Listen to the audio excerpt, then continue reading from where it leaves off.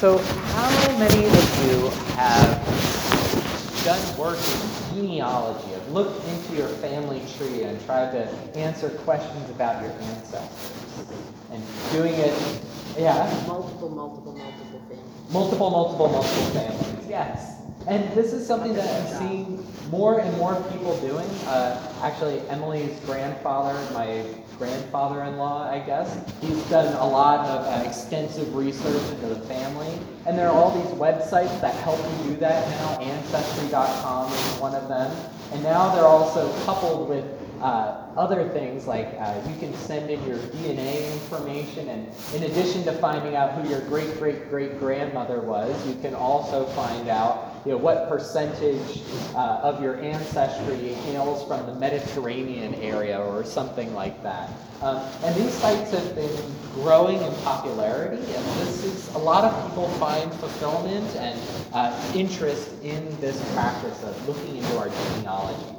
And I think one of the reasons why we do this is because we want to learn more about our past and where we came from in order to make more sense about who we are now and our present and our place in the world. So you find out about all the why we have the struggles that we have, why we're good at some things and not good at others, and then looking back you find out, wow, my great-great-grandmother was an opera singer and I always liked to sing, and isn't that kind of interesting? Or my great-great-uncle, he struggled with alcoholism, and I know my parents did as well. And you're able to piece together the good, the bad, the ugly of your life by making sense of the past. And we do all this because we want to know, in short, what our place is in the world. How to make sense of our place in the world. Ancestry.com has a section of their website that's for forums, where anybody can post anything. And one of the sections, they have sort of their testimonials, where people share their success stories. And it was kind of fun browsing what some of the stories people had to share. One of them, there's a woman named Cindy, and she shares that through her work looking into her genealogy, she was able to find her birth father. She was adopted at the age of 3, and she never met her father for over the course of over 35 years, and she was able to reconnect with a part of her family that she had previously lost. And so she found that connection, found a place to belong that she didn't know she belonged. There's another story that stood out to me where a high school history teacher in Portland, Oregon, made an assignment for all of the students. And their assignment was to go onto Ancestry.com, do research, and find one family member and do a research project about that family member, how they lived, what their life was like, who they were. And one of the students found that they were related to someone named Gus Waterford. Gus Waterford, it turns out, was the first black firefighter of Portland, Oregon. And no one knew about this. There were no ceremonies and there were no plaques in the fire hall for Gus Waterford. No one knew about it. But by digging in deep, they found that he was the first black firefighter of Portland, Oregon. Unfortunately, Gus Waterford had died, and when he died, he was so poor, his family couldn't afford a proper tombstone, and so he was buried in an unmarked grave, completely forgotten by history. But this person, this student, through this assignment, discovered something about their past, something about their present by that way, about someone who had overcome adversity, someone who had transcended racial barriers and had accomplished something, was a real trailblazer. And so since then, now there is a plaque in the fire hall in Portland, Oregon, and every year the firefighters pay tribute and acknowledge the way that he paved the way for more diversity in that fire company. And so through that, these students were able to find out a little bit more about their place in the world, be a little bit more inspired. The woman at the well, she has her history, her family history, where she came from, her own personal history, and through that, she has determined what her place is in the world. And that place is pretty low, almost rock bottom. The woman at the well was a woman in the first century. That meant that she was treated as a second-class citizen. That meant that she was treated as property more than a person, to be transferred over from father to husband, and if that husband died or divorced her, to a different husband or back to a brother or a father, and on and on and on. And she couldn't provide for herself in a safe way without the protection of a man. On top of all of that, she was also a Samaritan. You know the parable of the Good Samaritan? You have to put good in front of it because everybody assumed that they were bad. The Samaritans and the Jews, our text says, they did not like to share things in common. They did not share things in common, which is a very polite and extremely understated way of saying that they hated each other's guts.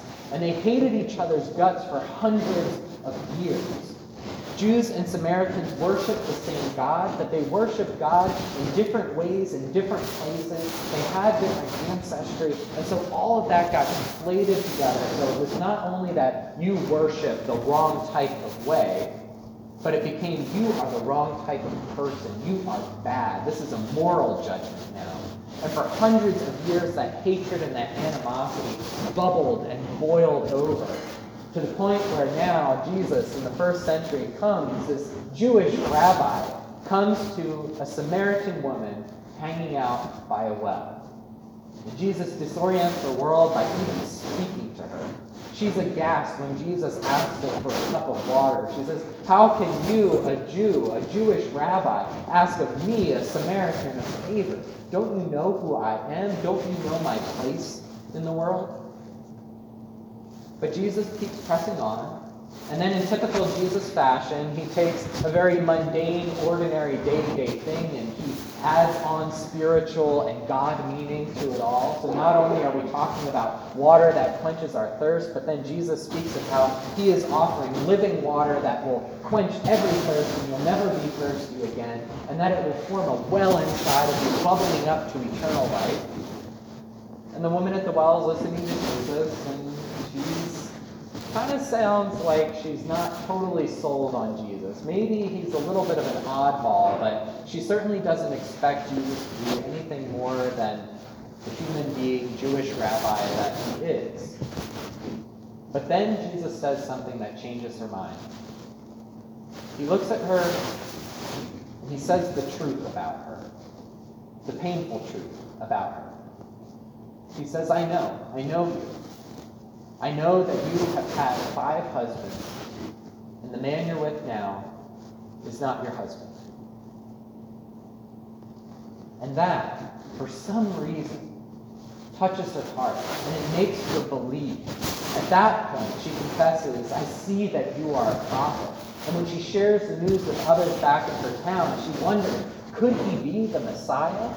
And then when they all gather to Jesus, when she brings them back to Jesus, they all confess together that he is the Savior.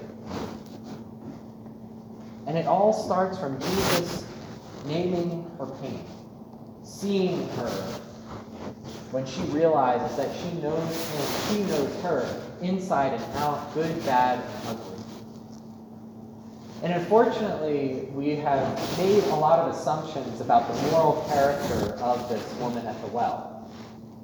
The common interpretation for why she has had 5 husbands is that she is a sinner of some sort. Usually, she is accused of being a serial adulterer, and that's why she's been gone through so many different spouses. And what you find, though, is in the text, it doesn't say any of that. And in fact, Jesus doesn't condemn her for any sin. If he knows her inside and out and everything she's done, he certainly would have said something, as he's done for plenty of other people. But instead, Jesus perceives her pain, he acknowledges it. He says it. We don't actually know why she's had 5 husbands. Maybe she's been divorced 5 times.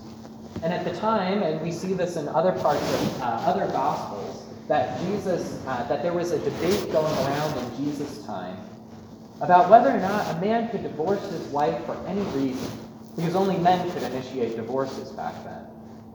And it could be for something as simple as you don't like the way she cooks anymore. You think that you could do better than the wife that you have now. And so you can leave her high and dry, completely vulnerable, left to the wolves because of a whim of your husband.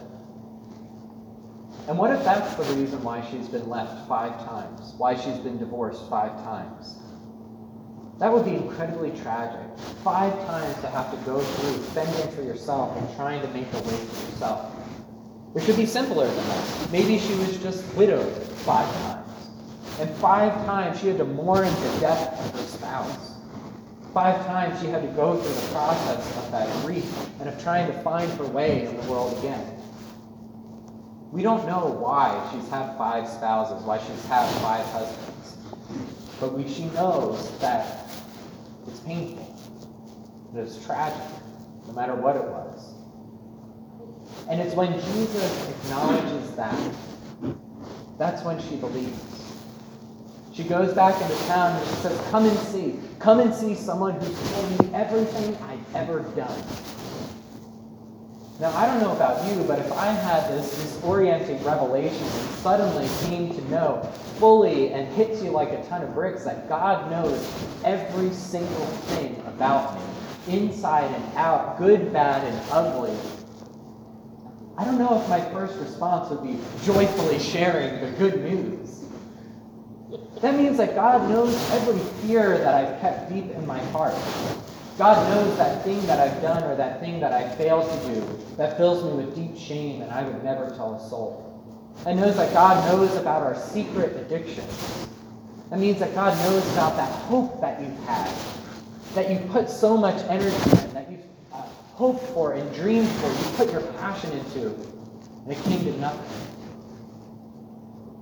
God knows all of that. Jesus knows everything about you, everything you've ever done, everything that's ever been done to you, everything you've ever not done, not been able to do. And that fills the woman at the well with joy, and she shares the good news. Why? Maybe it's because there is good news in knowing that we can bring our full selves to God. All of our vulnerabilities, all of our fears, all of our sins, all of our worries, and we can take them to God, and God will hear them and respond to them. That when the woman at the well, when it's revealed the pain that she's been through, Jesus sees it, acknowledges it. And he doesn't push her away. He doesn't find a sin to condemn her. But instead, he offers living water, his very presence. He offers to quench every thirst that she's had, every need that she's ever had. And that's the good news. That God knows us inside and out, good, bad, and ugly. And God still gives us living water. God still forgives us. God still frees us. God still loves us.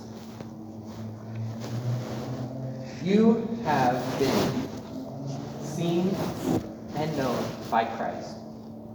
Inside and out, good, bad, and ugly. Every hope and every fear. Every joy and every sorrow.